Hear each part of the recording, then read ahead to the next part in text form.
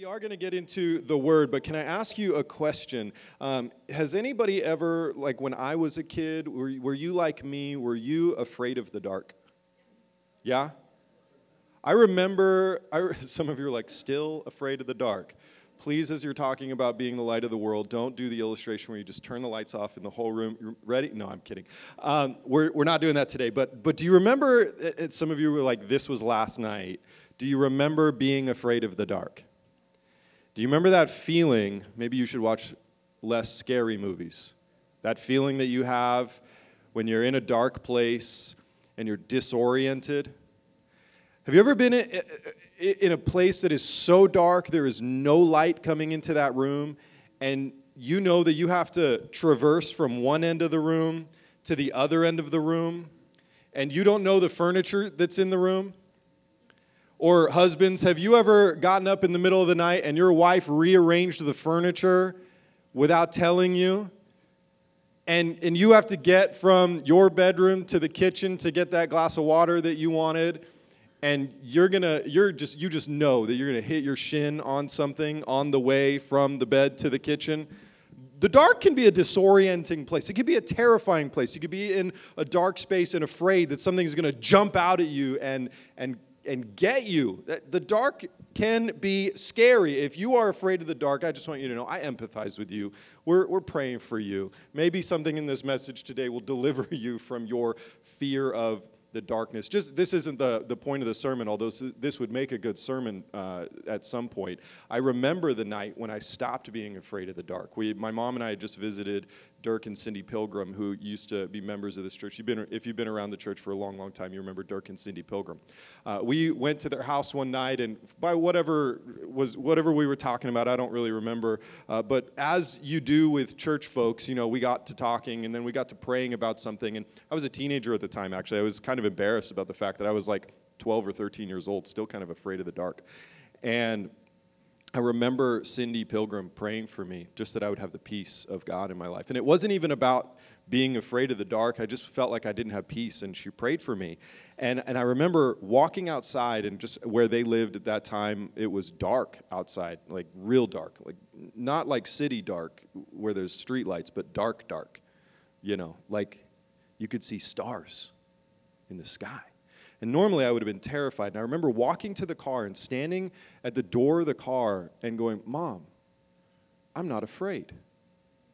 It was the first time in my entire life I could remember not being afraid. And it marked me because in that moment, something of the peace of God had actually come into my life and given me something that I didn't have before, which was that peace in place of something I had all along, which was fear. So whether you hear a question like, are you afraid of the dark? We're about to get into Matthew chapter 5. We're going to talk about being the light of the world. Maybe before we get into any of that, we could just pause right here and say, God, whatever it is that we come to this message in this moment with today, that we feel like when we hear you say you are the light of the world to us, God, we need you to be the light for us. And before we talk about our responsibility with light, God, would you do a work in our own hearts?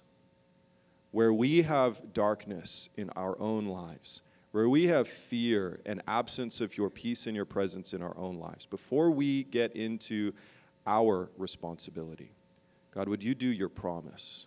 Bring your light and your love and your peace that passes understanding into our lives. In Jesus' name, amen? Amen. All right, now, are you ready to get into the Word today? Okay, good. Sharon told you a few minutes ago that we're going to continue our series that we started last week. It's a two-part series called Salt and Light. And let me read the scripture for you so that we can set this into its context. In Matthew chapter 5, Jesus has just started something that he didn't call it this, but we call it the Sermon on the Mount. So he's done this whole introduction to this Sermon on the Mount where he makes these statements about what it looks like to live the blessed life. We call those the Beatitudes. And then he talks to us about what it would look like for us to be blessed, even in the middle of trials and when people don't like us for our faith in God. And then he says this about us. He's actually defining us as his followers in this moment. And he says, you are the salt of the earth, but if the salt should lose its taste, how can it be made salty? It is no longer good for anything but to be thrown out and trampled under people's feet. We studied that part last week, and today we're going to look at this next part that Jesus says. He says, you are the light of the world. A city situated on a hill cannot be hidden. No one lights a lamp and puts it under a basket, but rather on a lampstand, and it gives light for all who are in the house. In the same way, let your light shine before others so that they may see your good works and give glory to your Father in heaven. Now, we said this last week, but Jesus is offering a couple of metaphors here. He's actually giving us several different metaphors, which are really ultimately trying to do one big thing. As he's starting off this Sermon on the Mount, talking to us about what it looks like to be blessed by God and what it looks like to live as citizens of the kingdom of heaven on earth, he says, before I tell you how to live, let me tell you who you are. This is who you are. You are the salt of the earth, and you are the light of the world. He tells you, you are like a city set on a hill and a lamp positioned in a house.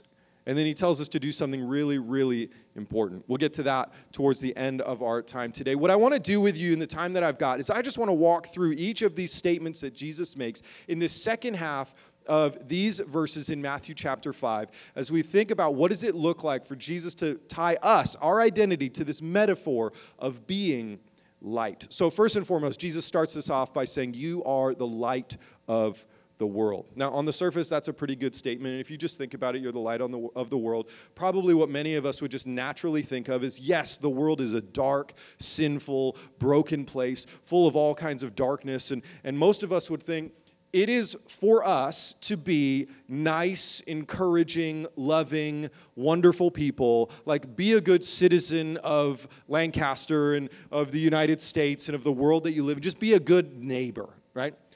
And that's a good statement, but can I propose to you that that's half of the idea of what Jesus is actually talking about here? You know, he's actually talking about something deeper than just being a good citizen, or being a good neighbor, or being nice to the person sitting next to you, or the person that you happen to be married to, or that you live with. See, biblical scholars in the room are going to notice something interesting in this statement. If you begin to dig deep into what Jesus has said here, you might begin to ask a question like, isn't it a little bit heretical for Jesus to say, you are the light of the world? Like my friend Kyle's sitting over here, and just for the record, my friend Kyle's a really good guy. He's probably one of the most righteous, holy people that I have ever met in my life. In fact, I've known Kyle since we were kids in youth group, and I don't know that I've ever seen Kyle commit a sin. I'm not kidding you. I've seen Danny commit some sins. I think Kyle's probably seen me sin a few times. But Kyle, for the life of me, I can't think of a time I've seen you sin. Like one time we were out way too late. We were younger people at the time. I remember we were hanging out at Denny's because that's what young people do. And Kyle had parked his truck outside in the parking lot. And while we were inside getting the moons over my hammy, somebody jacked the stereo out of Kyle's truck. And we walked outside. And you know what Kyle said? Not much. He goes, oh, man. Somebody stole the stereo out of my truck. That's less than ideal. Like the peace that this guy had. If that was me in that moment, I'm not your pastor anymore. Kyle is probably one of the most righteous people that I've ever met. But you know as well as I know that Kyle has committed some sins. He just does them all in secret, apparently. We know that Kyle is not Jesus. As good of a guy as Kyle is, he is not anything in compared to the righteousness and purity of Jesus. And as great as Kyle is as a person, isn't it a little weird for us to think about Jesus, the one who John, when he begins his gospel, says the very light of the world came into the world and that was full of darkness and the world did not know him. That person, Jesus himself, who says, I am the light of the world, would look at Kyle in all of his goodness. Doesn't it feel a little bit close to heretical to say, Kyle, you are the light of the world? And yet Jesus would say exactly that to you. And for the person wrapped in the deepest struggle, the person who feels the farthest from Jesus today, the person who you think of when I say, now think of the person who might be a Christian but is like the opposite of Kyle. Jesus would say, if you walk in relationship with me, you too are the light of the world. Now we have to wrestle with that. Because if Jesus is saying it, I just promise you right now, that's not heresy. Jesus must have meant what he said. So Jesus, the light of the world, says to you, you are the light of the world. And just in case you're a little uncomfortable with me saying that to you right now, just get it off your chest for a second. Look at your neighbor and say, you are the light of the world. Just so it feels just for a moment that maybe I'm not putting all of the attention on you. Just tell your neighbor, you are the light of the world. In John chapter 8, verse 12, Jesus says, again, I am the light of the world. He's not saying this about you this time. Sorry, Kyle. He's saying this about himself. He's saying, I am the light of the world. But then he continues and he says, anyone who follows me will never walk in the darkness, but will have the light of life. We have to understand that from the very beginning of Jesus' mission on earth, he has been trying to give you the light that he is. From the very, very beginning of his mission on earth, he's been trying to make you something that he is. Do you understand that? This has been God's intention all along. Understand, Jesus was saying this about people before the cross. I want you to be what I am. In fact, when Jesus says that we are the light of the world in Matthew 5, he's doing something very particular here. He's using a Greek word, phos, P-H-O-S, not F, P-H-O-S, phos. Now, this is a Greek word which means light, a source of light, or radiance. Now, if you're a nerd like me, you've already figured this out, but that word phos sounds familiar to our English-speaking minds. It actually is the same root word that we have an English word, photograph. Now, the word photograph actually comes from two Greek words, phos, light, shine, to radiance, to reflect, and graphos, which means writing. So to say photograph, you're literally actually saying that something is a light writing, capturing an original image and writing it onto something that you can then observe. That's what a photograph is. So Jesus is not just saying that we are to carry the light in the world. He used a specific word here to say that there's something that marks your identity. Not what you hold, but who you are. Pastor Tony Clark says you could literally translate this verse as saying, you are a picture of me in this dark world. Again, that's not something you carry. He didn't say you're carrying a picture of me. He's saying you are a picture of me. Which means if Jesus is the light of the world and you are to be like him, then you must also be the light of the world. Notice that Jesus doesn't put a caveat here, and he doesn't say, if you don't sin ever again, then you can be the light of the world. I mean, that would have taken Peter and everyone other than Kyle right out of the running. He says, if you are my follower, then I'll give you the light. And the word that he uses here in Matthew 5 is he says, you are the light as an identity marker. Now, this is similar to John's statement. John, who wrote that Gospel of John, talks about the light coming into the world, and the darkness didn't know him. In 1 John chapter 4, verse 17, he says, as he is, that's as Jesus is, so also are we in this world. It's another identity marker. Again, we are like Jesus in identity, in nature. Now, that doesn't mean that you're Jesus. You're not saving anybody. But you are reflecting the light that saves everybody. You understand that? So when the world sees you, they should be able to see Jesus. Let me say that to you again as you think about the way you live and present yourself in this world. when the world sees you, they should be able to see Jesus. We could stop there and do a full ministry and prayer time right now, just of all of us in all the different ways that we need to repent in, because the answer to that question is often, no, they can't see Jesus when they look at me.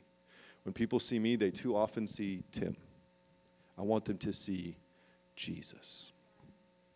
And Paul actually digs into this idea in Ephesians chapter 5 when he writes, "For you were once darkness." Notice how he doesn't say you were once in darkness. He says you were once identified as darkness, but now you are light in the world. Walk as children of light, for the fruit of the light consists of all goodness, righteousness, and truth, testing what is pleasing to the Lord. And then Paul goes on to give us further instruction on what it looks like for us to live as light. We'll pick that up in verse 11. He says, "Don't participate in the fruitless works of darkness, but instead expose them, for it is shameful even to mention what is done by them in secret. Everything exposed by light is made visible, for what makes everything visible is light. Therefore it is said, 'Get up, sleeper, and rise up from the dead, and Christ will shine on you.' Pay careful attention then to how you walk, not as unwise people, but as wise, making the most of the time, because the days are evil." So Paul is very clear here. Don't do what is done in darkness. You're not that person anymore. If you have truly woken up and Christ has shined onto you, then you are the light riding, the photograph of Jesus, the light of the world. You can't live or look the same way that you did when you were asleep, because you're awake now. So be fully alive. Walk in the light. Make sure not to waste the time that you have or to take it too lightly. Now, can I give you a point of clarity here? When Paul says don't participate in the fruitless works of darkness, but instead expose them, what he's telling us there is to take sin seriously. That our presence is what exposes sin for being sin. You know, Scripture makes it clear that it's the Holy Spirit that convicts people of sin, not your ability to spin a yarn. And for too long, the church has decided that what God actually said when he said the world needs to be convicted of sin is, we said, oh, what God meant there is that we have to post about it on the internet a lot. Or when we see somebody doing something that we don't like, we've got to make sure that they hear it from us. And what God actually meant was live in such a way that you look so much like me that sin will just convict itself when it's around you. That darkness will just realize that it has no place in the presence of light. Just because you showed up looking like Jesus. One of the things that marks Jesus' ministry as the light of the world is that he didn't walk around going, sinner, sinner, you suck, you're awful, let me count the ways that you failed today. He doesn't say any of that. He walks around saying, you're loved. I'm present with you. The kingdom of heaven is at hand. Let me demonstrate power for you. It's going to be okay if you walk with me. Healing, power, love, restoration, reconciliation. Man, if we would capture this, we would begin to live differently. We are not invited to shame people, but to shine the light into the darkness. You can do that just by showing up if you live like Jesus in the world. Amen? So as the light of the world, Jesus illuminated the way to God. He helps them not to feel terrible about how horrible they are, but to have an opportunity and a hope for a way forward, a better way of living. The director of Teen Challenge, Ron Brown, was at a pastor's luncheon I was at just last week, and he said, when we shine for the Lord, it gives light for other people to find their way home. He was saying that in the context of talking about Ephesians chapter 2, verse 10, which says that God created us beforehand with good works in mind that we should walk in them. That's not about the way you talk. That's about the way you walk. The way that you live your life should invite people to come home in Jesus. We're successful not because we build big churches, but because, or because we said the right thing, but because we demonstrated what it looks like to live like Jesus in the world. And every time we do that in public, someone will have their life lit up and we'll show them the way home. Amen? You are the light of the world. Tell your neighbor that one more time. So what you just said to your neighbor means that they are expected to live in the world in a way that illuminates the distinction between righteousness and unrighteousness. The way you live should demonstrate what it looks like, that there is a line, a difference between darkness and light, sin and holiness, righteousness and unrighteousness. Which is why Jesus then goes on to say the second thing we need to talk about. He says, you are a city on a hill. Specifically, what he said was a city situated on a hill cannot be hidden. Now, it's believed that where Jesus was sitting to preach the Sermon on the Mount was in view of a city called Safed. Now, this city was literally built up on a hill, and it was one of those cities that could be seen for miles around. It might have actually been the highest city in the region. Now, if you've done any kind of study of history, you might understand that people would build cities on hills for all kinds of different reasons. We won't take time to get into the historical study of why people would build a city on a hill. You can do that study later. Watch the History Channel. It's fascinating stuff. But what Jesus is actually doing here is he's pointing to a reality. The reality is that if you are a city on a hill, everyone around you can see you. Again, there's other reasons why God might say, be a city on a hill. One of those reasons might be for your protection. For this point that Jesus is making in his sermon, it's for your demonstration. I want people to see you, so be a city on a hill. Everyone should be able to see you. Another way to hear this is Jesus is saying, if you call yourself one of my people, people will see you, so be careful how your living represents me. Imagine yourself a city on a hill, and the banner that everyone can see from all around, whatever angle they look at that city, says this is the city of Jesus. And when they walk into that city, they see debauchery and sin and darkness and failure and apathy and all the things of the world. And Jesus is saying, that's not what you were designed to be. You're a city on a hill. He's saying, do you realize that if you're one of my people, you don't even have a choice but for people to know? So live like a city that everyone is watching. There's something about the world that we have this really interesting kind of duality to the way that we live. It's like we want to live in a fishbowl and in private all at the same time. Isn't that interesting? We live in a world where we've been invited onto the internet. Post everything about your life. If it's not on Facebook, it didn't happen. Right? If you didn't change your relationship status, are you even in a relationship? If you didn't post about that salad, are you really on a diet? We post our political opinions. We post sometimes our religious opinions. Sometimes those are the same thing. We should stop doing that. We post all kinds of stuff online. We post all of this information on the internet. And then we live this double standard because we say everybody needs to see all of the things that I want to show you. But when it comes to my private life, would you just please mind your own business? And we say that in the way that we also say, do you? I won't get into your business if you don't get into my business. I will curate what I want you to see. And the things I don't want you to see, don't touch that. Mind your own business. Get out of here, Karen. We love people named Karen in our church. We need to redeem that name. I apologize for saying that.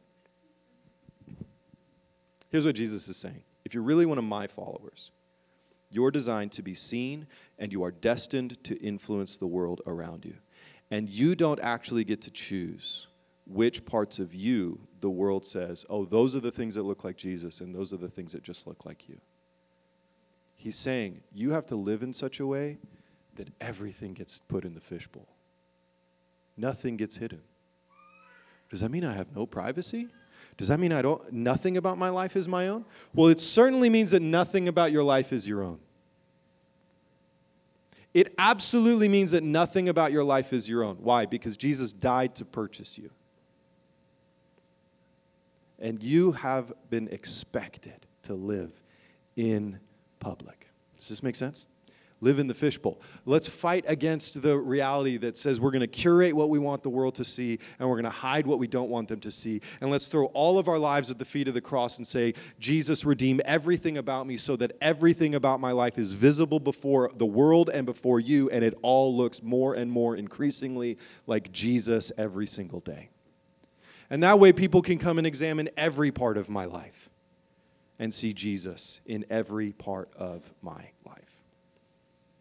So Jesus sets up a question here. This is the question that we have to ask. Where are you living?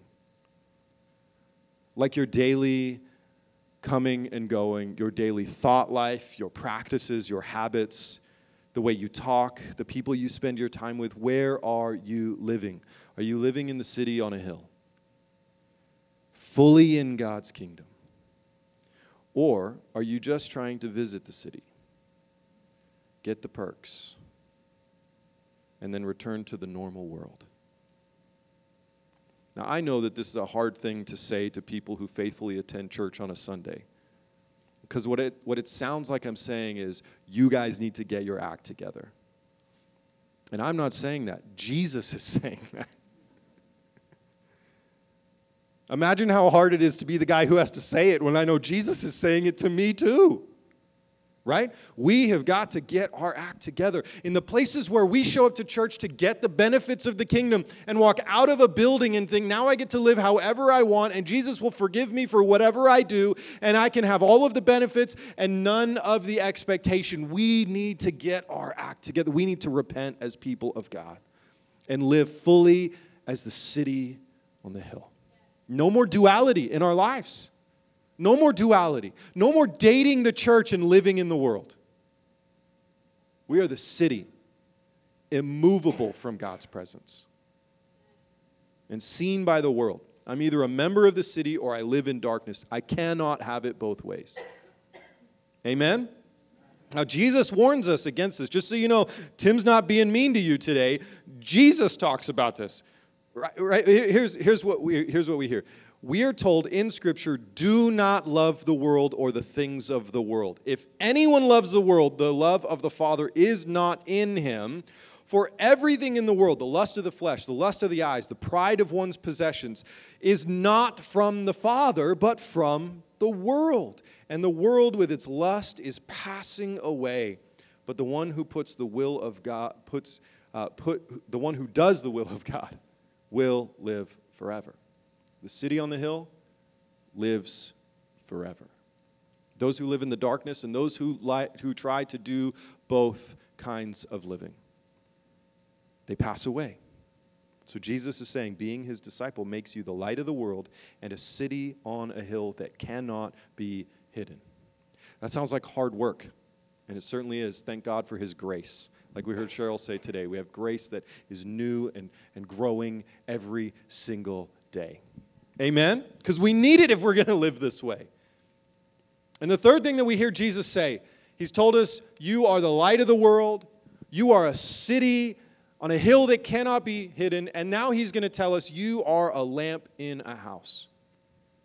Jesus says this as he begins to move toward the end of this thought. No one lights a lamp and puts it under a basket, but rather they put a lamp on a lampstand, and it gives light for all who are in the house. Now, this is so obvious. If you've ever decorated a house, even the people who think like me and would love other people to decorate the house, you get this. If you're going to put a lamp in a room, you're not putting it on the floor. You're going to put it up. Why? So that it can light up the whole room. There's a reason that the lights in this room are on the ceiling and not the floor. Because we want to light up the whole space. The higher you put a light, the more it will light up that space. Jesus is saying the same thing. This isn't new technology that we came up with. He's saying put a light higher and it will light more. Yeah? Now Jesus is saying you're the lamp.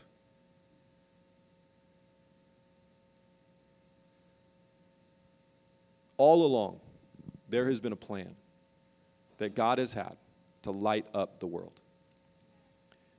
We've been weaving this theme throughout a lot of our sermons recently, but at the very beginning of the story in the book of Genesis was this event that happened called the fall of man.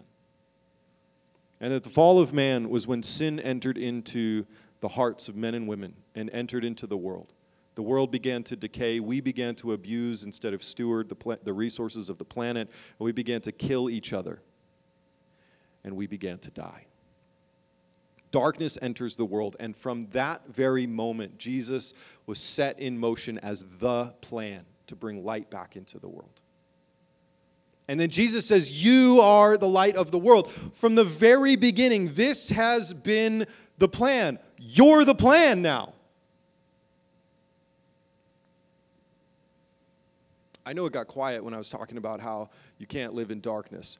But I just said something that was really good news. Let's try that again. All right, so darkness entered into the world. And then from the very beginning, Jesus was trying to bring light into the world. And he said, I've got a plan. And he looks at you and says, you are the plan.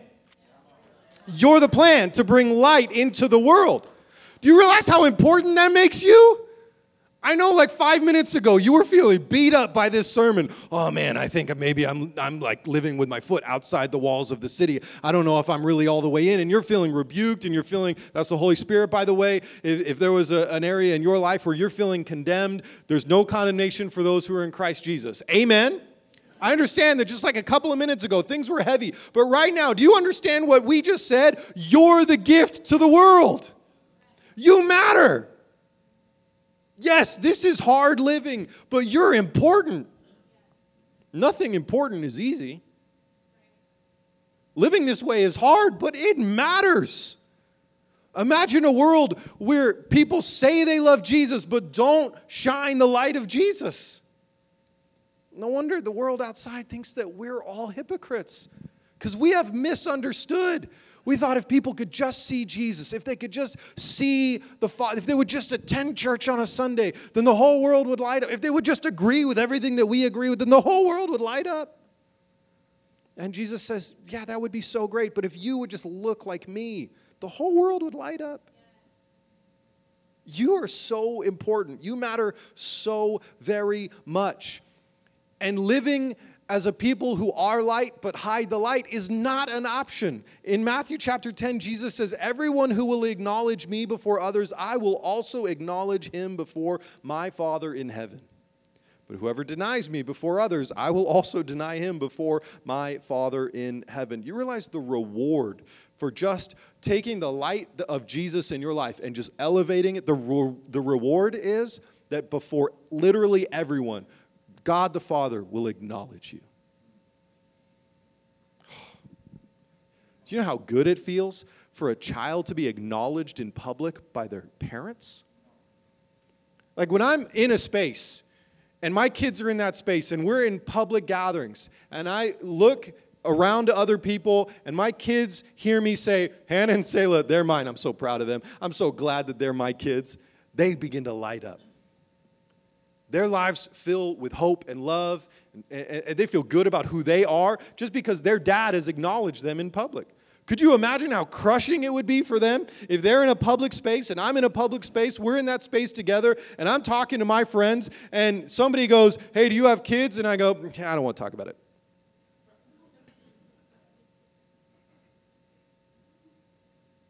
Some of you know that pain actually physically, intimately. Some of you know what it feels like for your earthly parents to not acknowledge you. And Jesus says, don't ever put me in a position where we can't acknowledge one another. And whether I acknowledge you is always hinging on whether you acknowledge me. How crushing it must be to flip the tables and to be a parent. And if Hannah walked into a room and I said to all of you, that's my daughter, I'm so proud of you. And Hannah goes, I don't know who that joker is. Or, I only acknowledge him in the privacy of my bedroom. Or I only tell people he's my dad once a week. Oh, that would break my heart. Like, it kind of makes me want to cry just thinking about my daughters not acknowledging me. And I read that verse sometimes and I think, God, that feels like a heavy burden that you put on me. To say, if I don't acknowledge you in public, you won't acknowledge me? And Jesus says, I know. Imagine how it makes me feel when you don't acknowledge me. And think about what I did for you to make you light, to pull you from darkness into light. And you don't acknowledge me? I love you. Love me. God, make us people who are proud to acknowledge you, just to shine your light, just to show you that we love you and to show the world that we love you. Make us those people. If you're a Christian, you are the light. There's no way around that. Your job, your expectation, your identity is to be a light shiner, to acknowledge God. And the benefits, you get acknowledged by God. The benefits, you get to live in the city of God that has no end. You get to experience the fullness of the kingdom of heaven. And all you have to do is just shine the light. Just be yourself. Now, there's another point that I think has to be made here as we begin to move towards the end of this point that Jesus is making, because Jesus has actually landed this third metaphor here. He's talking about lamps in houses. He's actually landed this metaphor, and he's also completed a progression that I'm not sure if you've noticed the progression of these three things that Jesus is saying, but let's tie all of this stuff together here. Jesus goes from saying, you are the light of the entire world. Say world. There's a lot of people that live in that place. It's like he's saying, you're the sun that lights up the whole planet. And then he goes and narrows his focus a little bit, and he says, you're a city that everyone in the area can see. Say city. A little fewer people live in a city than on the whole planet. Do you agree? And finally, he narrows his focus from being the sun that lights up the whole planet to a city that has influence in a region. And now he says, you're a lamp in a house. How many people live in a house? Depending on how many kids you have. Half a dozen? 4? 2? Jesus is tying all believers into a 3-stage responsibility. Number 1, you are light as part of his global church. But before you can impact the world, you have to make sure that, number 2, you are light as citizens of a community. He's saying, look to shine light to the entire world, but join the church in doing that. And number 3, before you can worry about citywide impact, remember that you are light as members of individual families. God's desire is for us to have a global impact. There is nothing wrong with a growing church that says we want to impact the entire planet. Amen. There's nothing wrong with that, saying every church should be growing. If we're preaching the gospel of Jesus and we're doing the things that God has told us to do, every church should be growing and we should want to grow.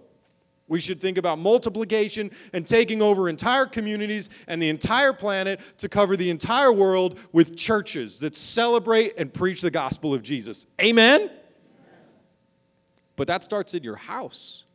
That starts with you. That starts with your neighbor. That starts with the people who live with you. I wonder how much of a global impact Jesus' disciples would have if each of us were better at reflecting the light of Jesus in our homes. This is what Jesus is saying to us. Be the light of the entire world. Start in the place where you sleep.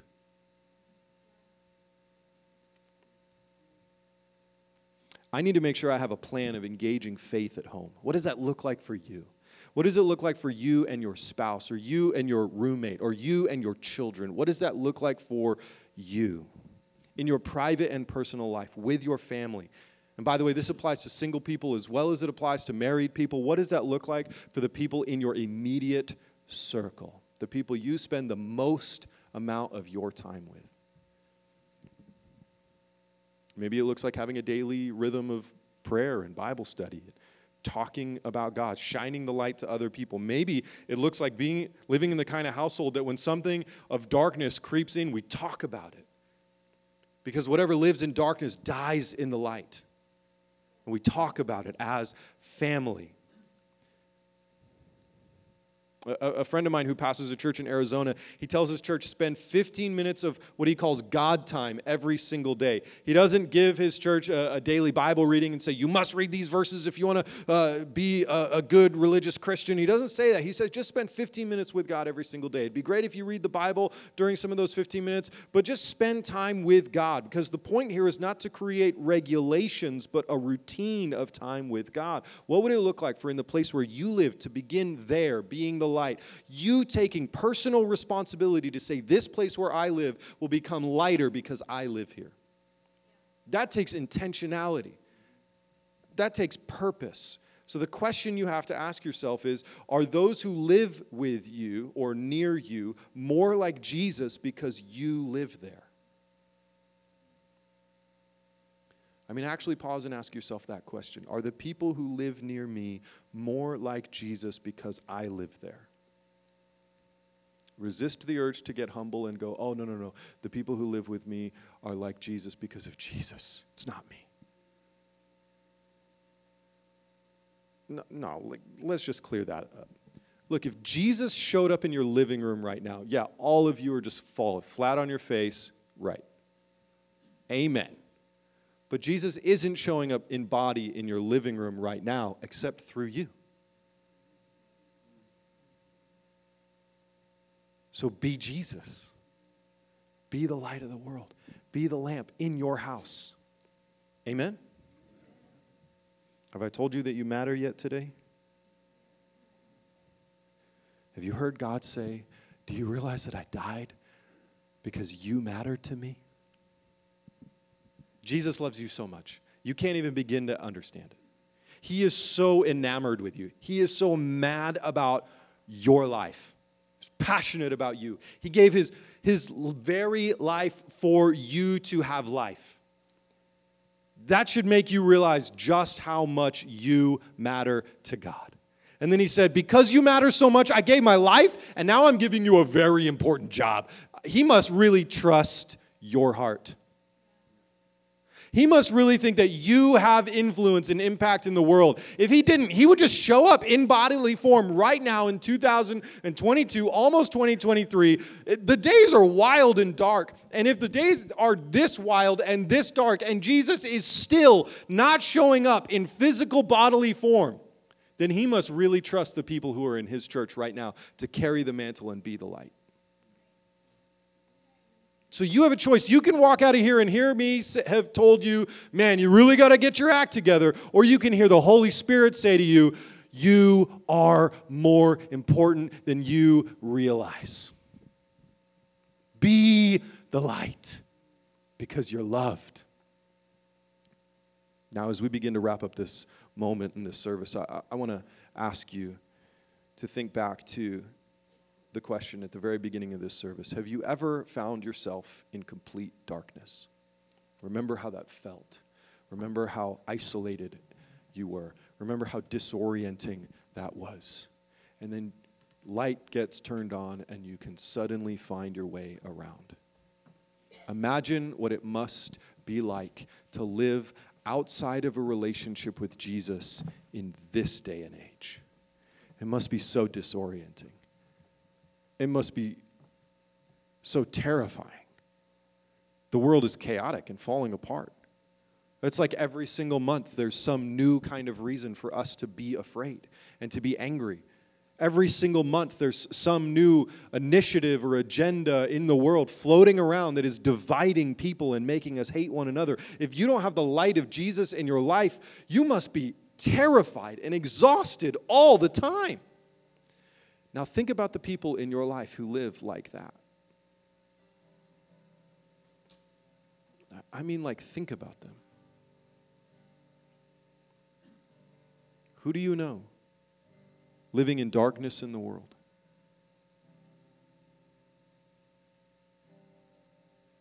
They must be so scared. They must be so afraid, so disoriented. And you begin to realize that all of the showing, all of the people running around saying, I've got it figured out, we figured out the new truth, they're just all grasping for something that will orient them place them, identify them. And we know what they actually need to get a hold of is the light of Jesus. And as you think about those human beings that you know stuck in darkness, I begin to wonder, what wouldn't I do to move into that place and just be the light of Jesus to those people? And I don't need you to have your theology all figured out and worked out. I don't need you to go to all the lengths to have all of the perfect answers to every single difficult question in the world. I think if Jesus were here today saying audibly something to you, to answer the question, what do you do in the moments where you feel overwhelmed, facing the darkness of the world and thinking about the people that you love that are stuck in darkness, he would just say, just be me with them. Just love. Don't even get wrapped up in their sin. Just love them. I'll deal with their sin. Don't get wrapped up in their brokenness. Just love them. I'll heal their brokenness.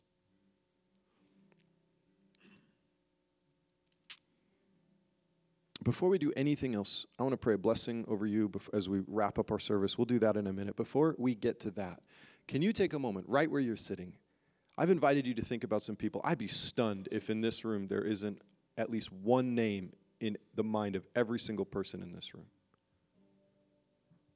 Can you just, before we do anything else, just go to the Lord and pray for them, just right now where you're sitting. Just pray for them. Whatever it is that comes to your mind, pray for them.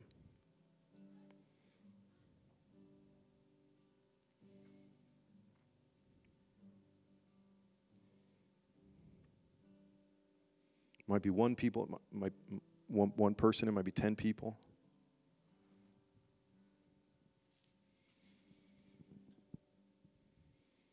Just name them before the Lord.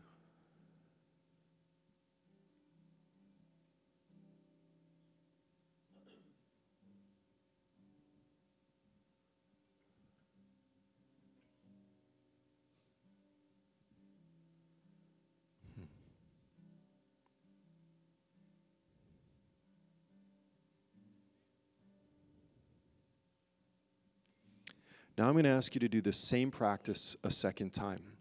I'm going to ask you to do this same practice not by yourself, but in small groups.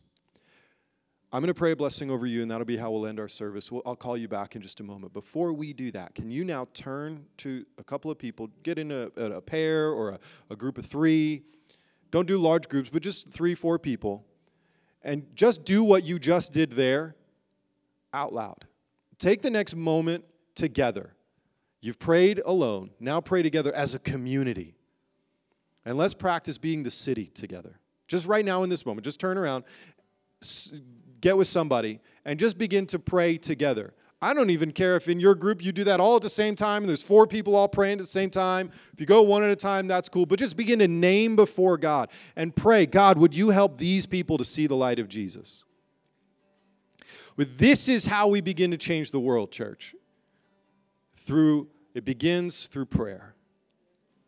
Go ahead and pray. We name these people before you now, God. We name these people before you now. These people we know, lost in darkness, stuck. These people we know that are living between 2 worlds even. The ones that we know that are committed to you with their words, but their lives look like darkness. We name these people before you now. Bring light into their lives and use us to do it. Thank you, Lord. Thank you, God.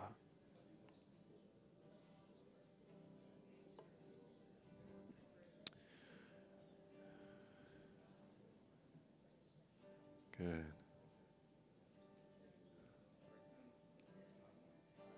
All right. I know there's a couple of people who are still praying together, and that is good. Don't let me interrupt you. We can have 2 prayers happening at the same time. So you keep praying. We're going to end our service this way today. I want to pray this blessing over you. So if you're ready to receive a blessing from the Lord today, I would just invite you to open your hearts before the Lord one last time. And we pray, God, thank you so much for this day. Thank you for your word. Thank you for your challenges and your invitation. Jesus, you are the light of our lives. Help us to be light. And I would pray this blessing over my friends and over this church. Life Church, may you know the light of life that comes from Jesus. May your heart be purified by the love and the word of God. May all darkness be removed from your life by the power of the love of Jesus. May you have a conviction and a passion to be light to the world. May you be a city on a hill so that others can see your good works and glorify God. May your life be an invitation, like a lighthouse shining the way home. And may you be blessed to see others find safe harbor in the light of Jesus.